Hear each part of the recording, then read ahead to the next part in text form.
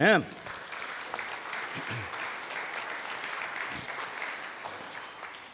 as Lance said, we do appreciate our seniors and congratulate you.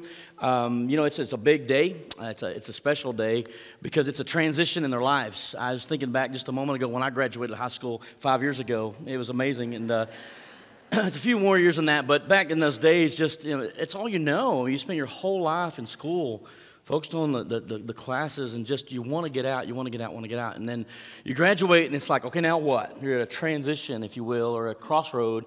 And some will go on to education, some will go straight to work, some will do some, other type of training, ag schools or whatever.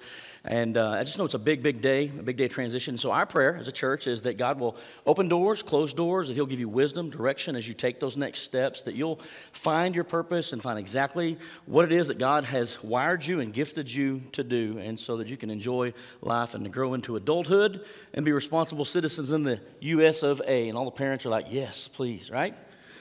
All right, it's good to be in God's house today. I'm glad you're here. Speaking of transition, we're going to talk about that today. So if you'll, as Lance said, open your Bibles to Acts chapter 1. I want to talk about the ascension of Christ. So this doesn't get a lot of time in the pulpit. I mean, it's a big event. It's a significant event. But what we've been doing is focusing over the past few weeks on just some of those post-resurrection stories and events that took place. So last week, David talked about the transformation of this man named Saul into Paul. And I'm so grateful that we have a God who transforms even the roughest of people and uses them for His purpose, right? But after the resurrection, there were some significant things that happened, and one of them, which kind of ends with the ascension of Christ. That's what we focus on today. But we looked at the reinstatement of Peter. You remember Peter failed in a big way. He denied that he even knew Jesus. And we see him restored in the Gospel of John, where Jesus, after the resurrection, restores Peter. What a beautiful picture and a reminder that we serve a God who restores the fallen, restores the broken.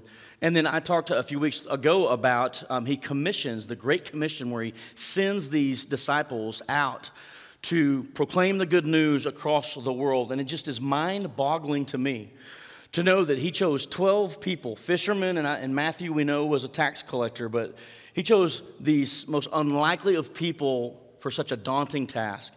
And we see their obedience, and they immediately go out and they start proclaiming the gospel. That's what the book of Acts is all about, the birth of the church, the growth and the expansion of it. And if you just think about it for a moment, here we are about 2,000 years removed from the birth of the church, their obedience, and we're still responding to their message, the gospel of Jesus Christ. If you've placed your faith in Jesus, then you could go back and thank those fishermen and that tax collector for being obedient to the Great Commission to go out and make disciples, right? And so that's one of the things we focused on, and He did a lot of other stuff. He proved Himself over a period of 40 days that He genuinely was resurrected from the grave. He was real. In fact, the Gospel of Luke talks about Him. They were concerned that He was a ghost, and He said, touch me and see that I'm not a ghost. And then He asked them for something to eat, and they gave Him some broiled fish, and He ate that. And so He proved to them in many different ways over that period of 40 days that He was, in fact, raised from the dead. We celebrated Easter, and I've said before, Easter is like one of the biggest days on the church calendar. It's like our Super Bowl Sunday, right? Easter. He lives, He's risen indeed. So we've been focusing on these post-Easter ripples, if you will, like it made a splash, and just these events that just occur. And one that I think is as significant as the resurrection of Christ is the ascension of Christ. There's not a lot of scripture that speaks specifically of it, but when you take scripture as a whole, you see a lot more that comes into view about what's taken place because of the ascension and through that, and the role that Jesus plays even now. And so the resurrection was powerful, and then we have the ascension when Jesus goes back up into heaven. And so let's just consider this for a moment.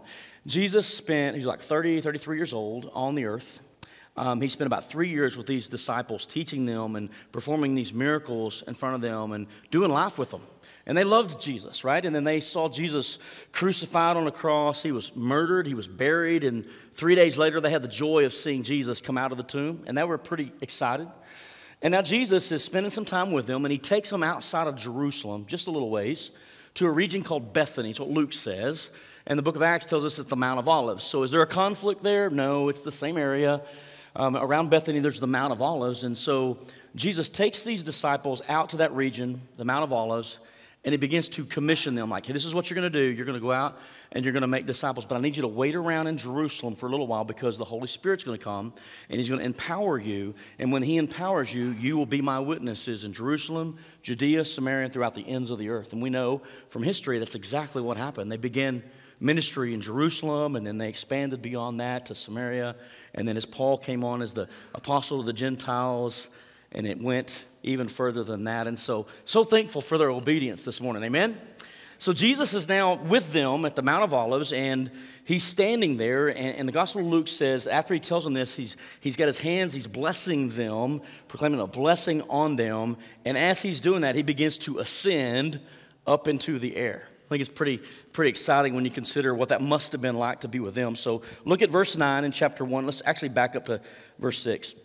So when the apostles were with Jesus, they kept asking him, Lord, has the time come for you to free Israel and to restore our kingdom? He replied, the Father alone has the authority to set those dates and times, and they are not for you to know. But you will receive power when the Holy Spirit comes upon you, and you will be my witnesses, telling people about me everywhere in Jerusalem, throughout Judea and Samaria, and to the ends of the earth. After saying this, can you imagine? They're watching Jesus, and it says, after saying this, he was taken up into a cloud while they were watching him, and they could no longer see him.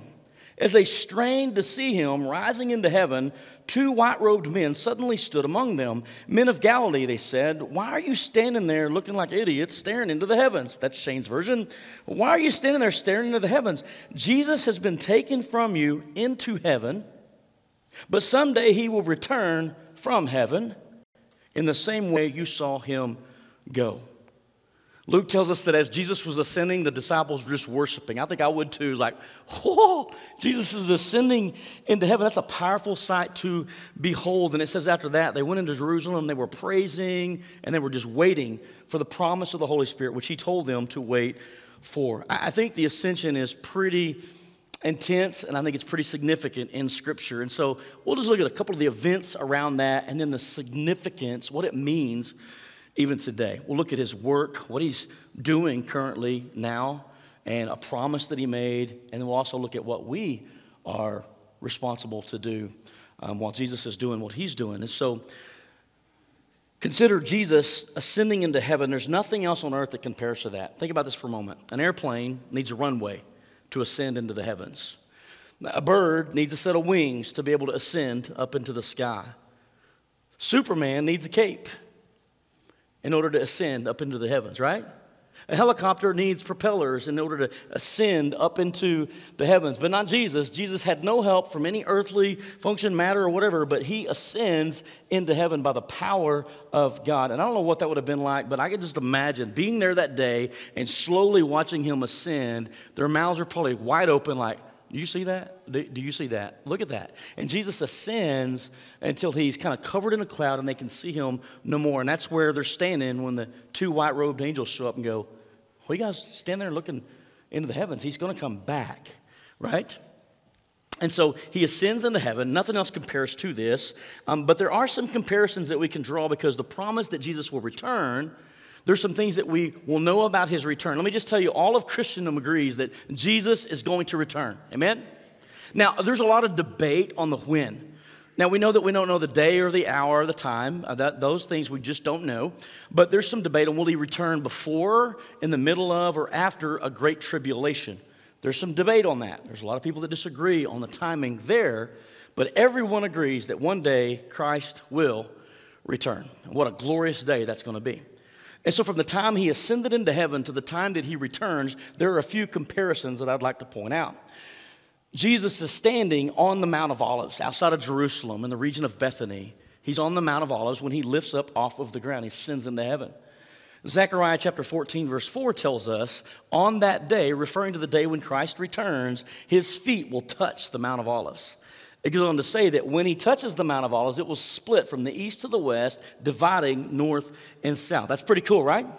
So he leaves from the Mount of Olives and he will return to the Mount of Olives. A second thing, similarity, is it was visible. For all of those people that were there that day, they're looking into heaven, they're watching Jesus ascend into heaven. They visibly saw the resurrected Lord ascend into heaven. Here's what it says about the return of Christ. It's in Matthew chapter 24. Daniel even talks about it in his visions and his dreams. Revelation chapter 1, all of us tell us that Jesus will return on the clouds, and it says every eye will behold him. Every eye will see him. I used to think, man, wouldn't it be cool to be in Jerusalem when Jesus comes back and stands on the Mount of Olives? I mean, I think it'd be kind of a cool thing to witness, right? So you buy a house over there. The problem is you don't know when, but you sell everything. And I know people that did this, moved to Jerusalem, and they got front row seats when Jesus comes back. That's going to be a cool thing to behold. Well, it's not practical because you can't get the whole world there at the Mount of Olives, and we don't know when. So the good news is we're all going to see it. He says, as lightning is from the east to the west, so every man will see the coming of the Son of Man. And so it was a visible ascension, and it'll be visible in his second coming. Every eye will behold him. Are you ready for his return? So these clouds, he was taken up into the clouds, and it says that they began to cover him, and so that they could no longer see Jesus. They were strained to see Jesus in these clouds, and somebody said, what kind of clouds were they? Were they just like rain clouds like we never see in Canyon, Texas, these moisture clouds? Or no, I think it's a reference back to the Old Testament, the presence of God, and when Solomon dedicated the temple, it says that the cloud of the Lord's glory just descended on there, that they couldn't even minister. It was so thick, and we see the Shekinah glory of God in that moment. Right? And so Jesus ascends into the clouds. He's wrapped in the clouds. And here's what it says about his return. That the Son of Man will be a sign in the heaven, the Son of Man coming in the clouds. Daniel talks about it. And Matthew chapter 24 also talks about Jesus coming in the clouds. Jesus, before he ascended, he's praying to his Father. And he said, let me return to the glory that I shared with you before the world began. And so Jesus in heaven was experiencing, and it was a part of the glory there in heaven, and he gave up those things to come here and live a life as a human being. He limited himself. He didn't give up his deity, but he limited himself for a season. It's called the time of humiliation, his ministry on the earth. And at the ascension, we have the end of his humiliation and the beginning of his exaltation. Aren't you glad that we celebrate an exalted Christ? So this glory, it says that when he ascended, it was like it was a glorious appearance. Don't you think that every one of those guys were like, this is crazy? And the reason I think that it was that way is because it says they worshiped. I think that's a proper response to something like that. They just worshiped Jesus as he ascended into heaven. And then it says they went back to Jerusalem and they were praising him. What a glorious ascension. And yet Matthew 24 tells us that when he returns, it'll be a glorious return. I don't think we can wrap our minds around how epic the return of Jesus will be. But this ascension is significant, and the reason it is because it marks a transition in Jesus' ministry. So he spent time on the earth as a human being, fully God, fully man, and now at this time his work is done as far as what he came for. He said, the Son of Man did not come to be served, but to serve and to give his life as a ransom for many. And so we know Jesus' purpose for coming to the earth was to go to a cross, to die on the cross for the sins of the world, right? That was his job. And so his resurrection from the grave just demonstrated his power over death. It demonstrated that work was complete, and now we are victorious over death through Christ when we believe in the gospel. But when he ascends into heaven, it's like he began a new phase of his ministry, his work. So we need to understand Jesus' work in like past, present, and future. So there's still some work that Jesus will do in the future when he returns. And how many know it'll be really cool when you see it says the dead in Christ will rise. There's going to be a resurrection of the dead in Christ. That's his future work. Another one is it says he will reward all of his people. The judgment seat of Christ, or the Bema seat judgment. And then this is not a negative thing, but much like the Olympic Games where they give out rewards for things that we've done while on the earth, that's still future work of Christ. And lastly, he's going to physically sit on the throne of David. He's the rightful heir to sit on the throne, and he will sit as a ruler of the entire world. That's the future work of Christ. And so today, what is he doing? Well, we know he went to heaven. And while he's in heaven, it says he sits at the right hand of the Father. That's a place of glory and great exaltation and honor. And I think it's a beautiful picture of a work completed. So he did the work on the earth. He sits down at the right hand of the Father to signify that work was done. Aren't you glad the work was done? Everything that needed to be done for you and I to be made right with God was done through the death, the burial, and the resurrection of Christ.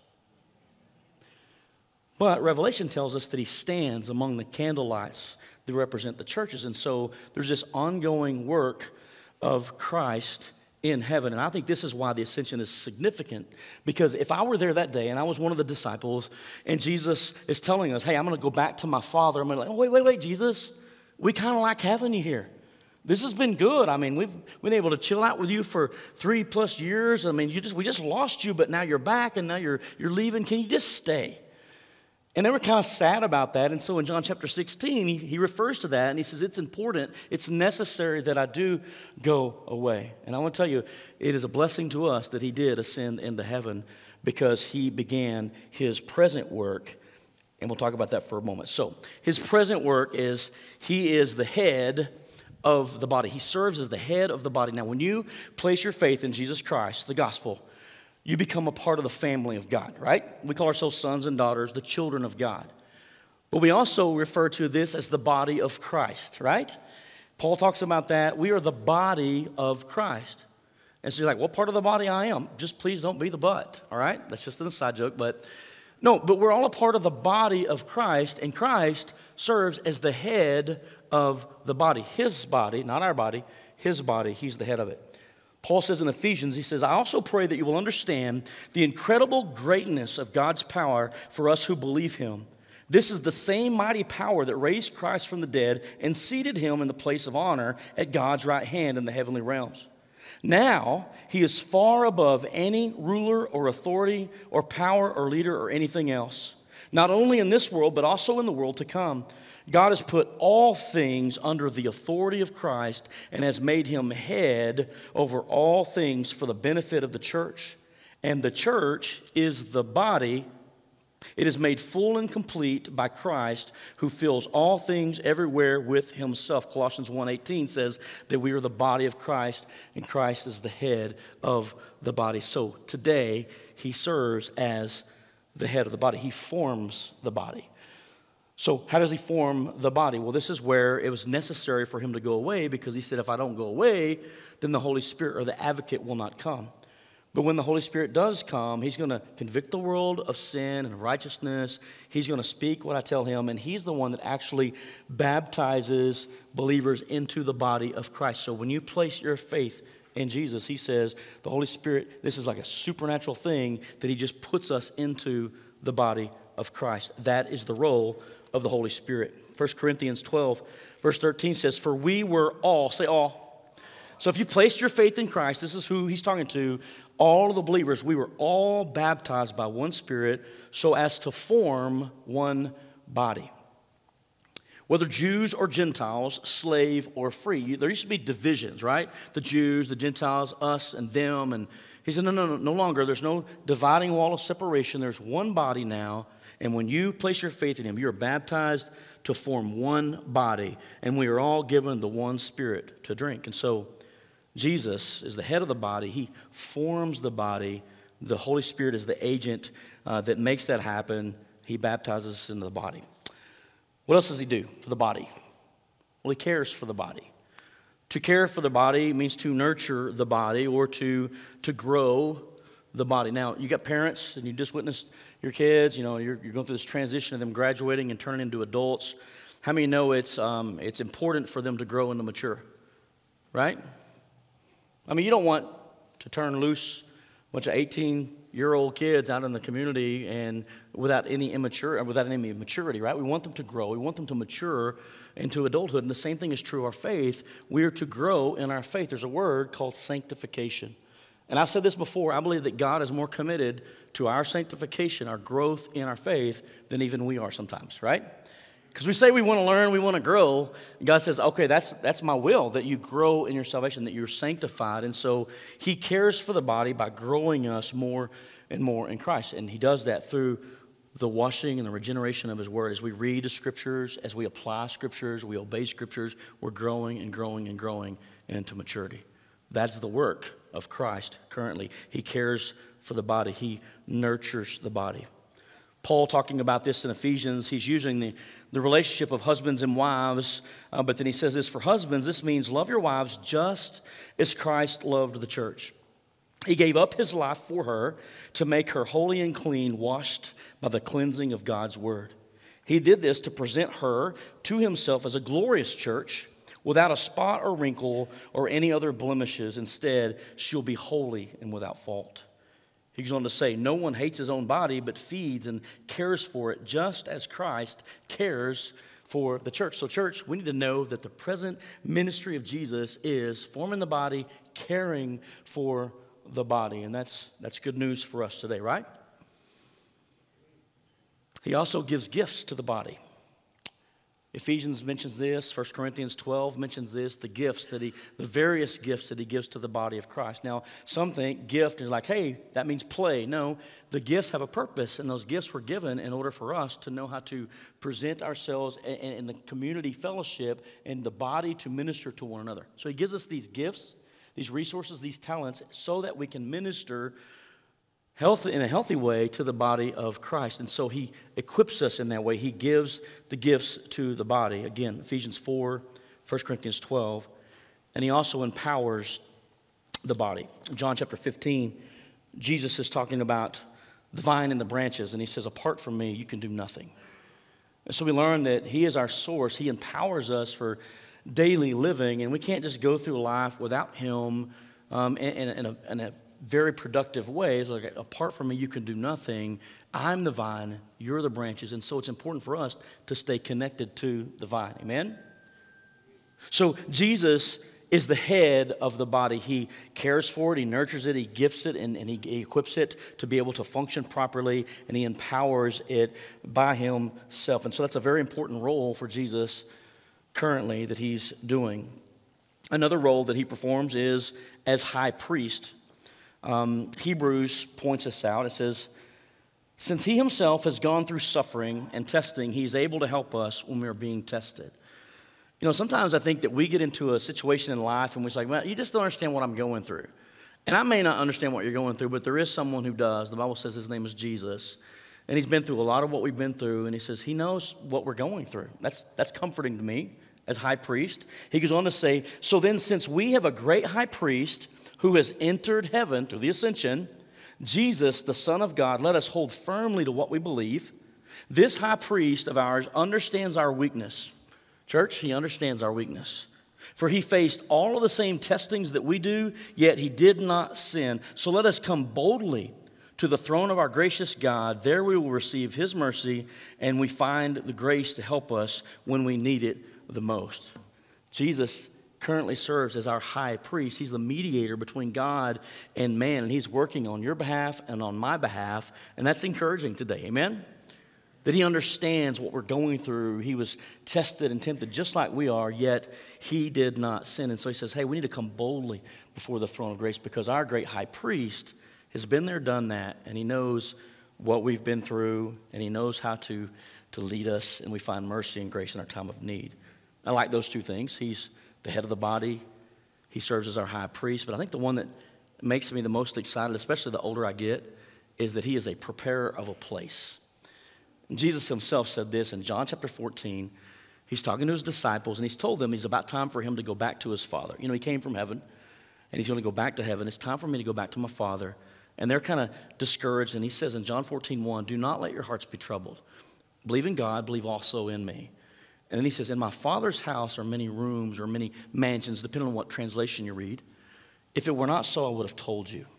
And listen to this. He says, I am going through the ascension to prepare a place for you. And if I go and prepare a place for you, I'll come again to receive you to myself, that where I am, there you'll be also. You know the way where I'm going. Thomas says, how do we know where you're going? We don't know the way. And he says, I am the way, the truth, and the life. No man comes to the Father except through me. So the present ministry of Jesus is he's preparing a place for us. I don't know about you, but that gets me a little excited when I think about this world and the brevity of life. The life is short, and one day it's going to be over, and to know that after that, there's a place in heaven prepared for me. What's it going to be like? I don't know. And I shared with the first group, and they didn't quite catch it, but there's a band that says it's a big, big house with lots and lots of room. Thank you. You did a little bit better than the first crowd. They looked at me like, what? Who sang that? Audio Adrenaline, isn't it? Anyways, a big, big house with lots and lots of room, big, big table with lots and lots of food, a big, big yard where we can play football. Oh. It's a big, big house. I don't know what it's going to be like, but the Bible says, eye is not seen, ear is not heard, neither can enter the heart of man what God has prepared for those that love him. He is preparing a place for us. And so you see, the ascension of Christ is very significant because in the ascension, Jesus is leaving the earth and he's going home to prepare a home for you and me. Amen? But he left us here to prepare a people for the same home. What was the last thing he told the disciples before he ascended? Go out and make disciples, right? I've got a job for you to do. You're going to go make disciples of all the nations, baptizing in the name of the Father, Holy Spirit, the Son, and the Holy Spirit, and teaching these new disciples to follow all the teachings that I've told you. And lo, I'm with you always, even to the end of the age. And so now they're watching Jesus ascend into the clouds, and they're standing there with their mouths open and just in awe. And these two white-robed men show up and say, why are you standing there looking into the heavens? That for me is like, hey, back down here. You got a job to do. He just told you, go make disciples. And church, it is still the Great Commission. We are still to make disciples. So we continue to preach the gospel. We still try to reach out to family and friends and the churches, proclaiming the gospel of Jesus Christ until the day that he returns. That is our mission today. Amen? Let me ask us a question. How are we doing? Now, I don't ask that question to make anybody feel bad, but the reality is it's not as easy as it sounds. I mean, some people say, I just have a hard time talking about my faith. And I get it. I mean, because I do as well in certain situations. But, you know, how many know the way we live our lives, the way we handle our business, the way we respond to situations, all of that speaks volumes. In fact, one person said it this way, we tell people about Jesus, and if it's necessary, we will use words. And so we have a role to play too. He's working in heaven. He's got a role there, his ministry. And we also have one here too, and that is to make disciples. And where my heart is at lately is the culture of the world that we live in is so tense. It is so hot. I'm thinking, while we may not be actively making disciples, there is the possibility that we're doing damage to that Great Commission. We're doing more harm than good.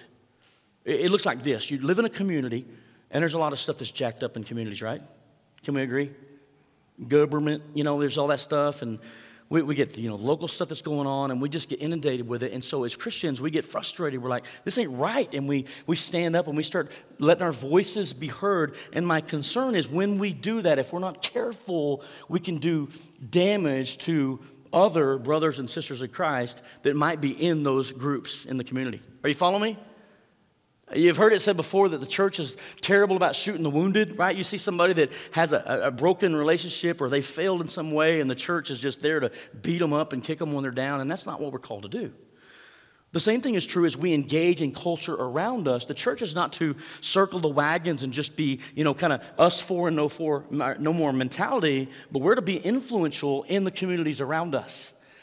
And so here's what I like to think about. The whole week I've been thinking this way.